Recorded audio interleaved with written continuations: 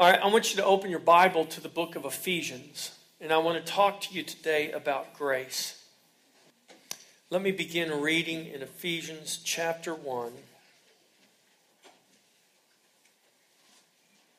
Paul, an apostle of Jesus Christ by the will of God, to the saints who are in Ephesus and faithful in Christ Jesus, grace to you and peace from God our Father and the Lord Jesus Christ.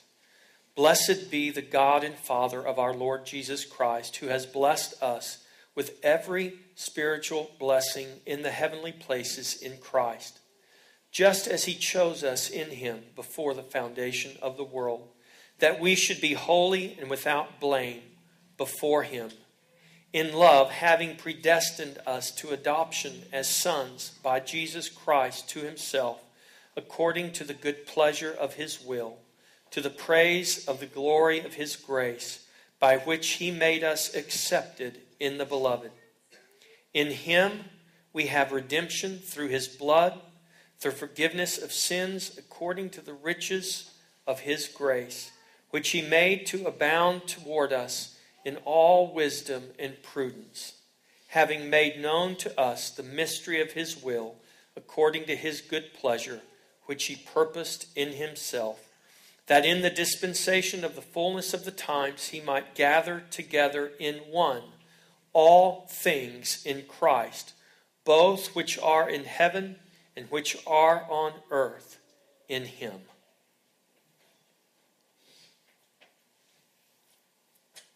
Now, I may read some more from Ephesians beginning in the 2nd chapter, but let's just stop right there and let's just look at these 10 verses that I just read. And I want to look at them in light of God's grace. And what I want to submit to you this morning is that God's grace is something that is much, much greater than any of us are able to comprehend. The only way we can comprehend it, the only way we can even begin to discern it is by the Spirit. So we go back to 1 Corinthians and the truth that Paul wrote to the Corinthians when he says the carnal man cannot discern the things of the Spirit because they are spiritually discerned. So in other words, in our natural minds, with our natural brains, in our logical, natural processes, we really can't understand God's grace. We can understand kind of the theme of it, or we can understand on a surface level, but we'll never truly understand the magnitude, the depth, the richness, how far-reaching his grace is. And so in a very feeble attempt this morning, I want to talk to you a little bit about God's grace. And I'm trusting that as we talk about God's grace from the Scripture, that what I am unable to do in my feeble attempt to communicate this great truth, the Holy Spirit will illuminate his word, the truth of what grace is. He would illuminate that to you by his Spirit and make known to you, begin to give you a greater glimpse of the glory of God's grace. Father, I just pray that you would this morning do that. That, Lord, as we look into your Scripture, as we look at God's grace, that you would, by your Spirit, begin to open our spiritual eyes, our spiritual understanding. That you would give us spiritual discernment of this word, of this truth that is so great, that is so grand, that is so glorious beyond our ability to comprehend. God, begin to give us a glimpse of the glory of your grace. Let it bring hope to us. Let it bring courage, Lord, and joy, and all of the things, peace, all of the things, God, that your grace is intended to accomplish in us. God, let it accomplish those things, and let it accomplish those things for your glory, we pray in Jesus' name. Amen. Paul, an apostle of Jesus Christ by the will of God, to the saints who are in Ephesus and faithful in Christ. This word saints, it's an interesting word. It means devoted to the gods. So in the Greek language, this was the only word in the Greek language that existed that really communicated this. But in pagan Greece, those devoted to the gods were, I assure you, not devoted to the God of the Bible. When we think of the word saint, it's the word where we get our word holy, set apart. And so this isn't holiness. This Greek understanding wasn't holiness in the sense of biblical holiness, because there was nothing holy happening in these pagan temples. But it's interesting. Paul uses this word and he says, to those devoted to God. Now, the understanding was these were men and women that had been set apart. Their lives were devoted to God, just like an offering, just like the Jews would bring a lamb or a turtle dove or their grain or their oil, and they would bring it to the temple and they would offer it on the altar to God. They would set that apart. They devoted that to God. In our modern culture, in some traditions, saints or sainthood is a title that's reserved for those who have achieved some measure of, devotion through works and religious works. But the Bible does not use this word in that way. The Bible calls those who belong to God by grace through faith in Jesus Christ, all those who are His chosen ones, He calls them saints. Paul uses this word over and over in his letters in the New Testament. Those who are devoted to God. Now, devoted to God does not just speak of, and I think it speaks less of, your attitude toward God as much as it speaks of the reality of what you are to God. You're devoted to God not because you're a devoted person, because you've worked really hard to devote yourself. This is what Paul is teaching us. You are a devoted person because God has devoted you to Himself. In other words, God took you and said, you are mine. I separate you and make you mine. So he says, to the saints, to the devoted ones, to the devoted to God who are in Ephesus and faithful in Christ Jesus. Where are we devoted to God? Where are we faithful? In Christ Jesus. Grace to you. Grace, this is a word, it's the Greek word charis. Grace in the Greek culture did not in any way, shape, or form carry the meaning of the word as we have come to know it and understand it in the New Testament. In other words, in the New Testament, the word grace, the word charis, takes on a whole new dynamic from the way the Greeks understood it.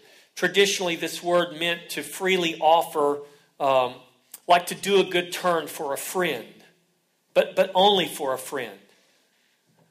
It was a word that spoke of beauty, the attribute of beauty, something that brought joy to someone, that was aesthetically pleasing. It was beautiful. It was joyful. This is the context of the word grace. Grace and beauty are synonymous in many ways. But then we come later on and we see that this word grace spoke of a favor done for a friend, something freely offered.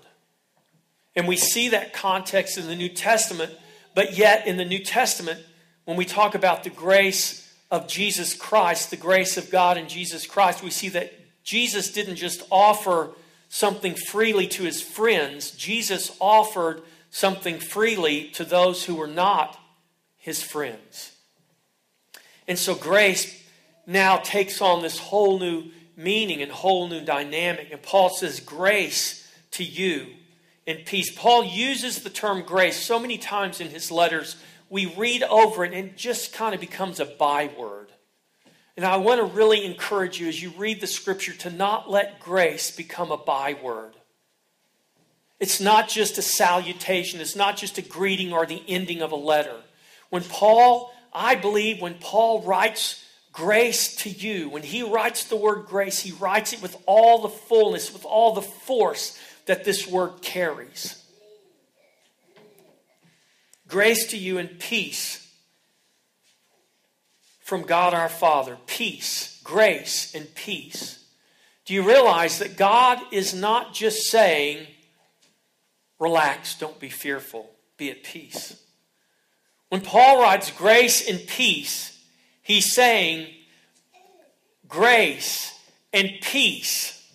Peace meaning peace from God our Father. In other words, God has every right to come to us, not with peace. He has every right to come to us as the captain of the host of an army at war and bring annihilation to us because we are his active and hostile enemies. Paul says grace and peace from God our Father. God doesn't come in hostility. God comes in peace. God says, because of my Son, there has come a cessation of all hostility between you and me. Not because we made peace with God, but because God made peace with us. Not because we surrendered and said, okay, God, we give up. But because God did something in his grace that we could not do. Grace to you and peace from God our Father and the Lord Jesus Christ. Are you glad that there is peace between God our Father? I mean, this is much more than I can lay my head down at night and sleep. I'm not worried, I'm not anxious. I need the peace of God. I'm telling you what, the peace that God brought is something much greater than that. We are no longer God's enemies in Jesus Christ. There is grace and peace now from God our Father. Verse 3, blessed be the God and Father of our Lord Jesus Christ, who has blessed us with every spiritual blessing in the heavenly places in Christ. Now, my aim is to get to verse 4 here. I really want to talk to you in depth when we get to verse 4, but I don't want to just skip over verse 3. This can sound kind of, what's the word I'm looking for? Blessed be the God and Father of our Lord Jesus Christ, who has blessed us with every spiritual blessing in heavenly places in Christ. Spiritual blessings in heavenly places. It can sound kind of, spiritual blessings. What are those? Well, they're spiritual. They're not here. They're there in the heavenly realm somewhere. I guess we'll get to them one day, maybe when we get to heaven. I don't know. See, that's kind of the way He's blessed us with every spiritual blessing in heavenly places. We really have a hard time comprehending that. I mean, how do you comprehend being blessed with every spiritual blessing in heavenly places as you sit on these foam cushions and chairs here in this real building that creaks with the wind? And I mean, how do you comprehend spiritual blessings in heavenly places? It's kind of a hard thing. It's kind of like trying to nail Jell-O to the wall, right? What is that? What are these spiritual blessings? And not just some, not just He's blessed us with spiritual blessings, but He's blessed us with every spiritual blessing, which leaves nothing out. So whatever spiritual blessing there is, He has blessed us with it. Where? In heavenly places in Christ. Does that mean that the benefit of those spiritual blessings will not be realized until we get into the heavenly places in Christ? Like one day in the sweet by and by, one day when we die and go to heaven, One day when we fly away? No, that's not what it means. Paul is writing this letter to this church that lived on the ground, on the earth, and the spiritual blessings they were blessed with in heavenly places in Christ were real. They were real to the Ephesians, and they are real to us. Now, this is just my opinion. So you know what that's worth, right? In my opinion, the reason these are not real to us, the reason that this seems so out of the realm of understanding, is because in some measure, we really do not understand the depth of God's grace. We do not understand the depth and the reality of what God has given to us, provided for us, made real for us right now in Christ Jesus. Now, I want to assure you that Paul is writing about real things, not just future things that they'll get one day, but real things that they have access to, benefit from right now.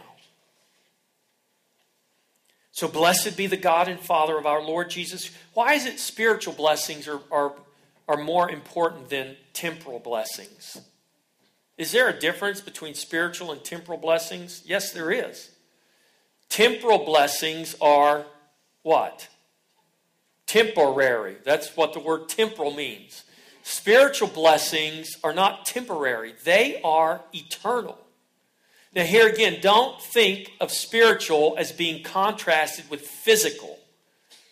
Jesus had a spiritual body after his resurrection, but it was very physical. He ate food. They were able to touch him. We think of spiritual contrasted with physical. Ghosts are spiritual. You can't touch them. They're vapor. No. Don't contrast spiritual with physical. Contrast spiritual with temporal. Spiritual is eternal. It's not temporary. It's just as real as this aluminum podium right here. It's more real. This aluminum podium, we can reduce it to nothing through intense heat. That which is spiritual, that which is in and of Christ, can never be reduced, can never be altered, can never be diminished in any way, shape, or form. It's very important that what God has blessed us with is every spiritual blessing in Christ Jesus. Some people would say, well, I'd rather have all the gold in California than the spiritual blessings because I could use the gold in California right now. Well, you go ahead and take the gold in California, but one day the gold in California is going to all burn up. But what we have in Christ Jesus will endure forever and ever and ever. And it's not something you will get one day. It's something you have right now in Christ Jesus. Blessed be the God and Father of our Lord Jesus Christ, who has blessed us with every spiritual blessing in the heavenly places in Christ.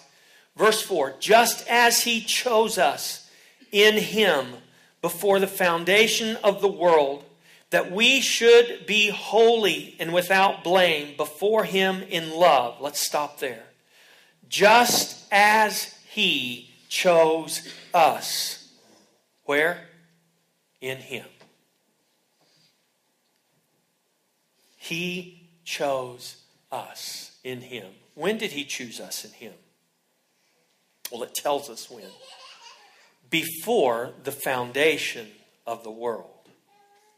Do you know what that means? You know what that word foundation means? It's a Greek word that means to throw down.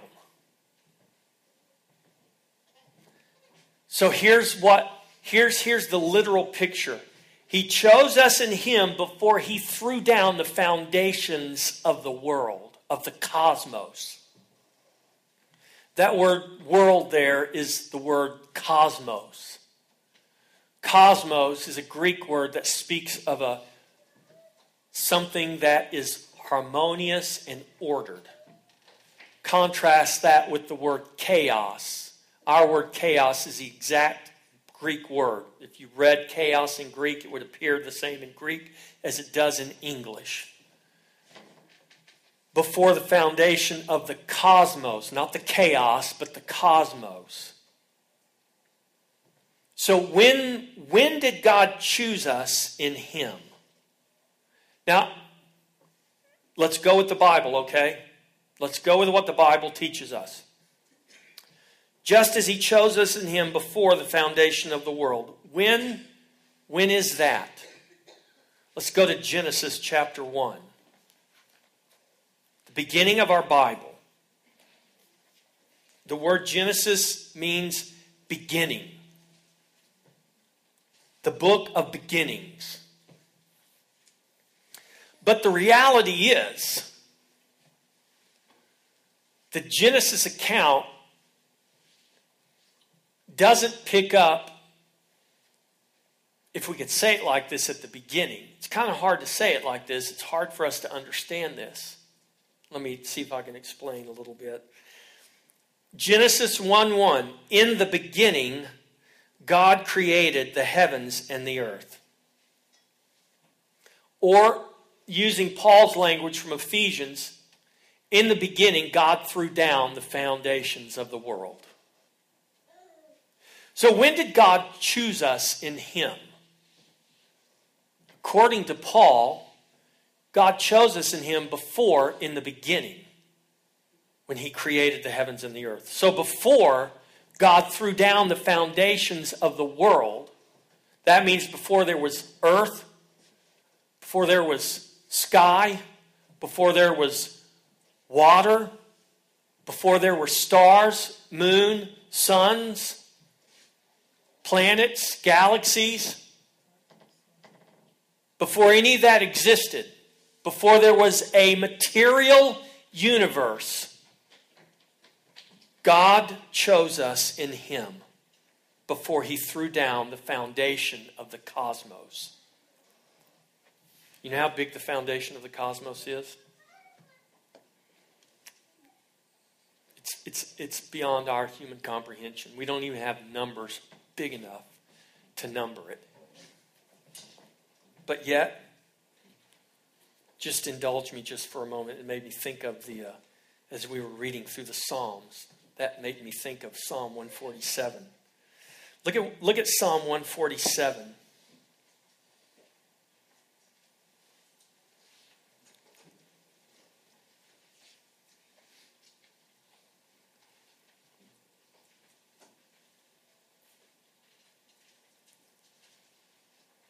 Let's just begin. Let's read the first 5 verses. Praise the Lord, for it is good to sing praises to our God, for it is pleasant and praise is beautiful. The Lord builds up Jerusalem. He gathers together the outcast of Israel. He heals the brokenhearted and binds up their wounds. He counts the number of the stars and calls them all by name. Great is our Lord and mighty in power. His understanding is infinite. Do you know what infinite is? It's kind of hard to explain what infinite is. Do you know what God is called? He's called the Alpha and the Omega. He's called the great I am. He has neither beginning nor end. God has always been. Time as we know it began when? Genesis 1:1.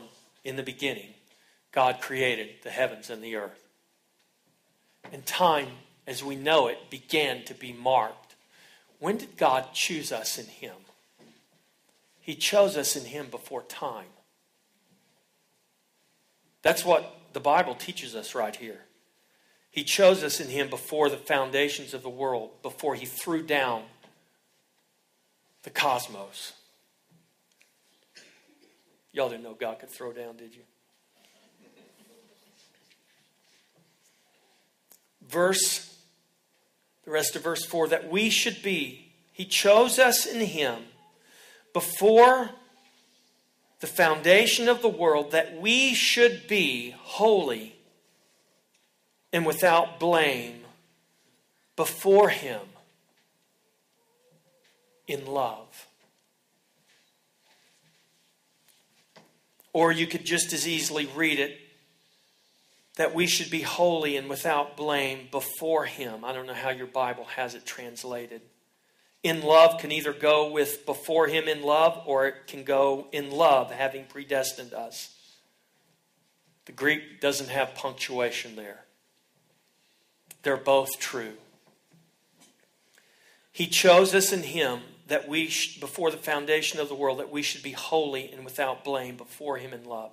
That we should be holy and without blame before Him in love. This word before Him, it speaks of the way God looks at us. The way this describes is that God is looking down and He is seeing that which is before Him. It speaks of seeing, that we should be holy and without blame, seen by Him. This is how God sees us. Now, how are you going to become holy and without blame? How are you going to become that? Without blame means without blemish. Who's got some blemishes? If I was a lamb that was picked out for the slaughter, I would be disqualified right now. Because the other day when I was barbecuing, I was carrying wood and I pinched my finger. See that? It's not a mole. It's not a milk dud. See that black spot? I pinched my finger between two pieces of wood and got a blood blister. If I was a lamb being taken for sacrifice to God, this blood blister right here would disqualify me. It's considered a blemish. But yet the Bible says God chose us in Him before the foundations of the cosmos, that we should be holy and without blemish before Him. How am I going to become holy and without blemish before God? Who said it? Jesus Christ. That's right. You will never, in your own efforts, by your own will, by your own works, become holy and without blemish. You will only become that by God's grace in Jesus Christ. And I'll submit to you that you can't even understand that, because I can't understand it. I don't think we can humanly understand this. But see, the point is, it's not whether we can humanly understand it. It's, do we believe what the Scripture teaches us? This is what Paul is saying to these believers in Ephesus, who obviously were failed human beings, who had sinful pasts and still had sinful tendencies, who lived in the imperfection of their cursed and sinful flesh. But yet, Paul tells these believers that God, in His grace, has not only blessed you with every spiritual blessing in heavenly places in Christ Jesus, He chose you before He threw down the foundations of this very cosmos, that you might be holy and without blemish before Him. In love, having predestined us to adoption as sons by Jesus Christ to Himself, according to the good pleasure of His will. In God's love, He chose us. In God's love, He calls us holy and blameless. In God's love, He foreordained. That's what that word predestined means. It's the same word that's translated foreordained in other parts of the Bible. Having foreordained us to adoption as sons. Now, when did this take place? Before time. I think sometimes, here's the way we think of salvation and redemption. We think of salvation and redemption in terms that God created the heavens and the earth, and he goes through the 6 days, because man was created on the sixth day. So God gets to the sixth day and he creates man. He says, it's good. Not good for man to be alone. So he creates Eve, puts man in the garden. Man falls. Man's cast out of the garden. Man goes out. He populates the earth. I think sometimes we think that God, while this whole process is taking place, God's looking over humanity going, well, now that's a good one. And, well, that's a pretty good one. And, well, I think that one will work out pretty good. And God's... That is not communicated in any way, shape, or form anywhere in the Bible. Nowhere is that communicated to us. That is wholly man's imagination. That is really the tree of the knowledge of good and evil in its full impact in the hearts and minds of men. Before time began, God chose you, the Bible says. And he's called you holy and without blemish. Before him, in love, having foreordained or predestined us to adoption as sons by Jesus Christ. What this literally says is God has placed us as sons in himself. Look at this, church. Having predestined us to adoption as sons by Jesus Christ to himself. How did we become sons? We became sons by Jesus Christ. Who are we co-heirs with? We are co-heirs with Jesus Christ. We are placed by Jesus Christ in God as mature sons. You didn't place yourself there. God, before time began, chose you to be his son. Chose you to be his child. Why? According to the good pleasure of his will. Because it was his good pleasure. Because he found goodness. Not because it was a good act, so I must do this. Because of his good pleasure. Because God found joy in himself in placing you as sons by Jesus Christ in him. Because it brought God joy according to the good pleasure of his will, to the praise of the glory of his grace. How did we become chosen before time began? How did we become chosen before the foundations of the world were laid down? How did we become holy and without blemish before him in love, having been predestined to become sons by Jesus Christ in himself? How in the world did that happen? Paul tells us right here how it happened.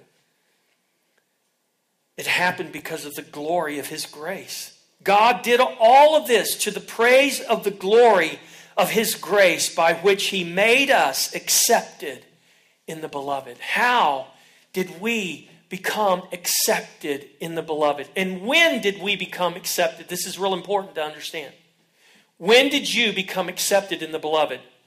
When you got your act together and your life, finally you got it together and proved to God that you really were a man and a woman of faith? And then God says, well, you've kind of proven yourself, so we'll see. We'll just see. No. When did you become accepted in the beloved? Paul teaches us that you became accepted in the beloved before God laid down the foundation of the cosmos. Before time began, you became accepted in the beloved. And how did you become accepted in the beloved? By grace. To the praise of the glory of his grace. Grace by which he made us accepted in the beloved. Grace made you accepted in the beloved.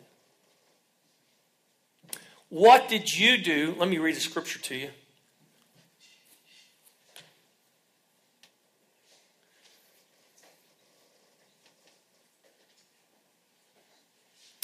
Psalm 139.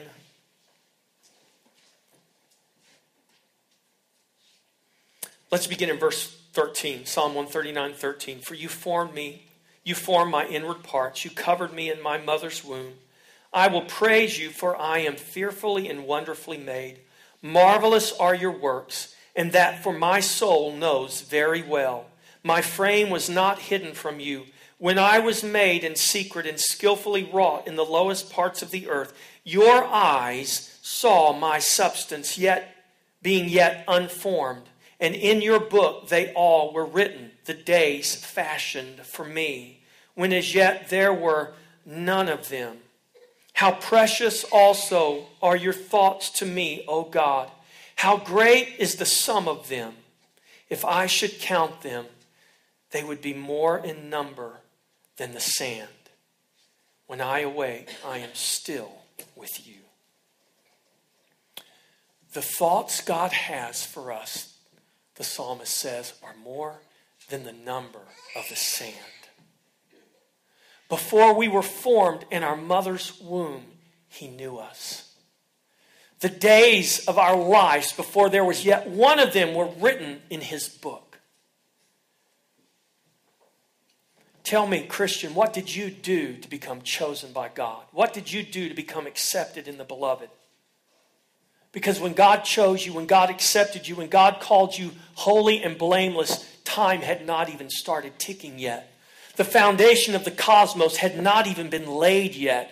You had not done one good or evil work yet. Yet, in spite of that, God, in his grace, made you accepted in the beloved. And why did God do that? He did it for the praise of the glory of his grace.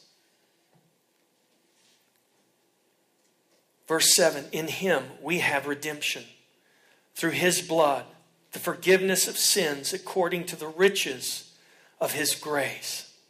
How do we have redemption?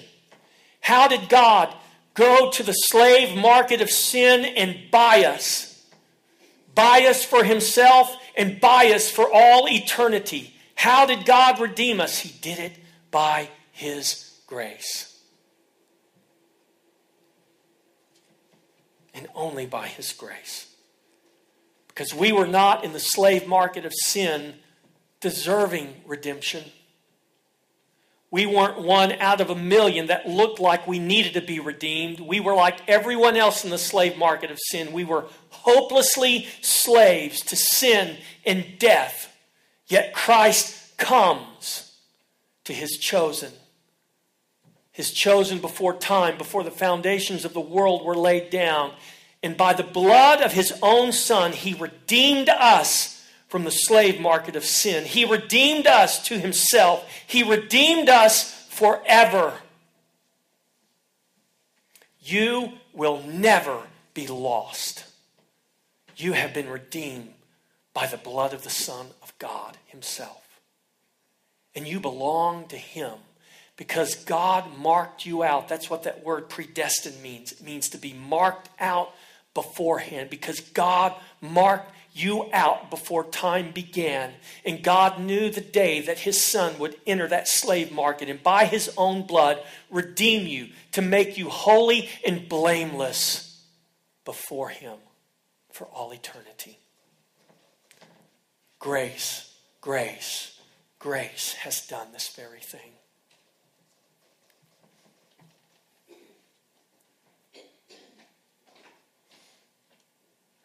In him we have redemption through his blood, the forgiveness of sins according to the riches of his grace, which he has made to abound toward us in all wisdom and prudence, having made known to us the mystery of his will according to his good pleasure, which he purposed in himself. He purposed this in himself. That in the dispensation of the fullness of the times, he might gather together in one all things in Christ, both which are in heaven and which are on earth in him. Verse 11, in him also we have obtained an inheritance, being predestined according to the purpose of him who works all things according to the counsel of his will, that we who first trusted in Christ should be to the praise of his glory. Oh, I would love to keep going, but I'm not going to because I'm out of time.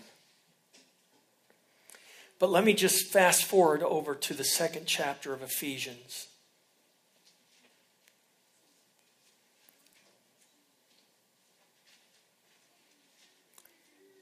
Verse 1. And you he made alive who were dead. You he made alive who were dead in trespasses and sins. That does not exclude any of us. We were dead. He made us alive. In which you once walked according to the course of this world, according to the prince of the power of the air, the spirit who now works in the sons of disobedience. But what are you? What were you marked out to be and placed into him to become? We just read it. Sons. Having predestined us to adoption as sons. You once were sons of disobedience, but because God chose you before time, because God marked you out, and because God called you blameless and holy before him in love, having foreordained your placement in him by Jesus Christ to be his son, you are no longer now a son of disobedience. You were dead, but now you are alive. You were a son of disobedience, but now you are a son of God.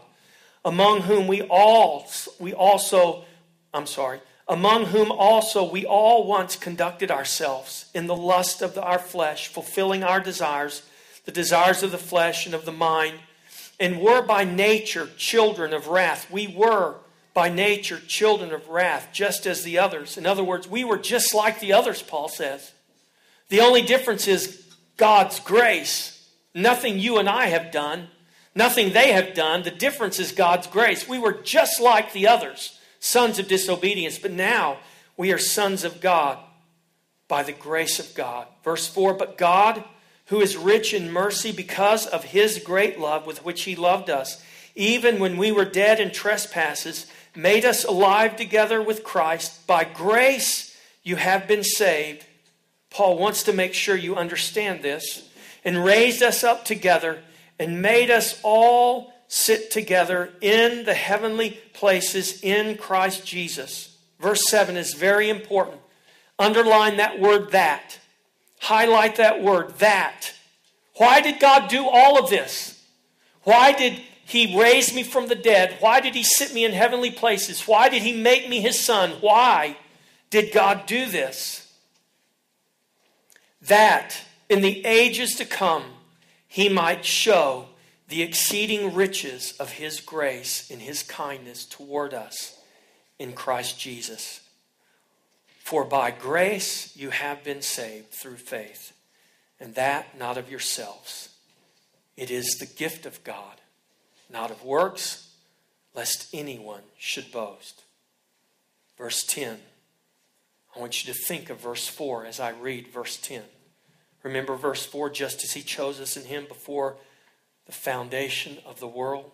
Verse 10, for we are his workmanship, created in Christ Jesus for good works, which he prepared beforehand that we should walk in them.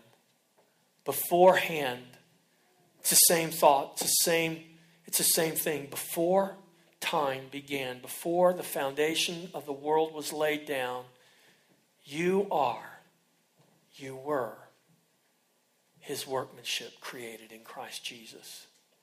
We go to the book of Revelation and we see the scene before the throne where the 24 elders are gathered around the throne and they are casting their golden crowns at the feet of Jesus. Why do you think they are casting their crowns at the feet of Jesus?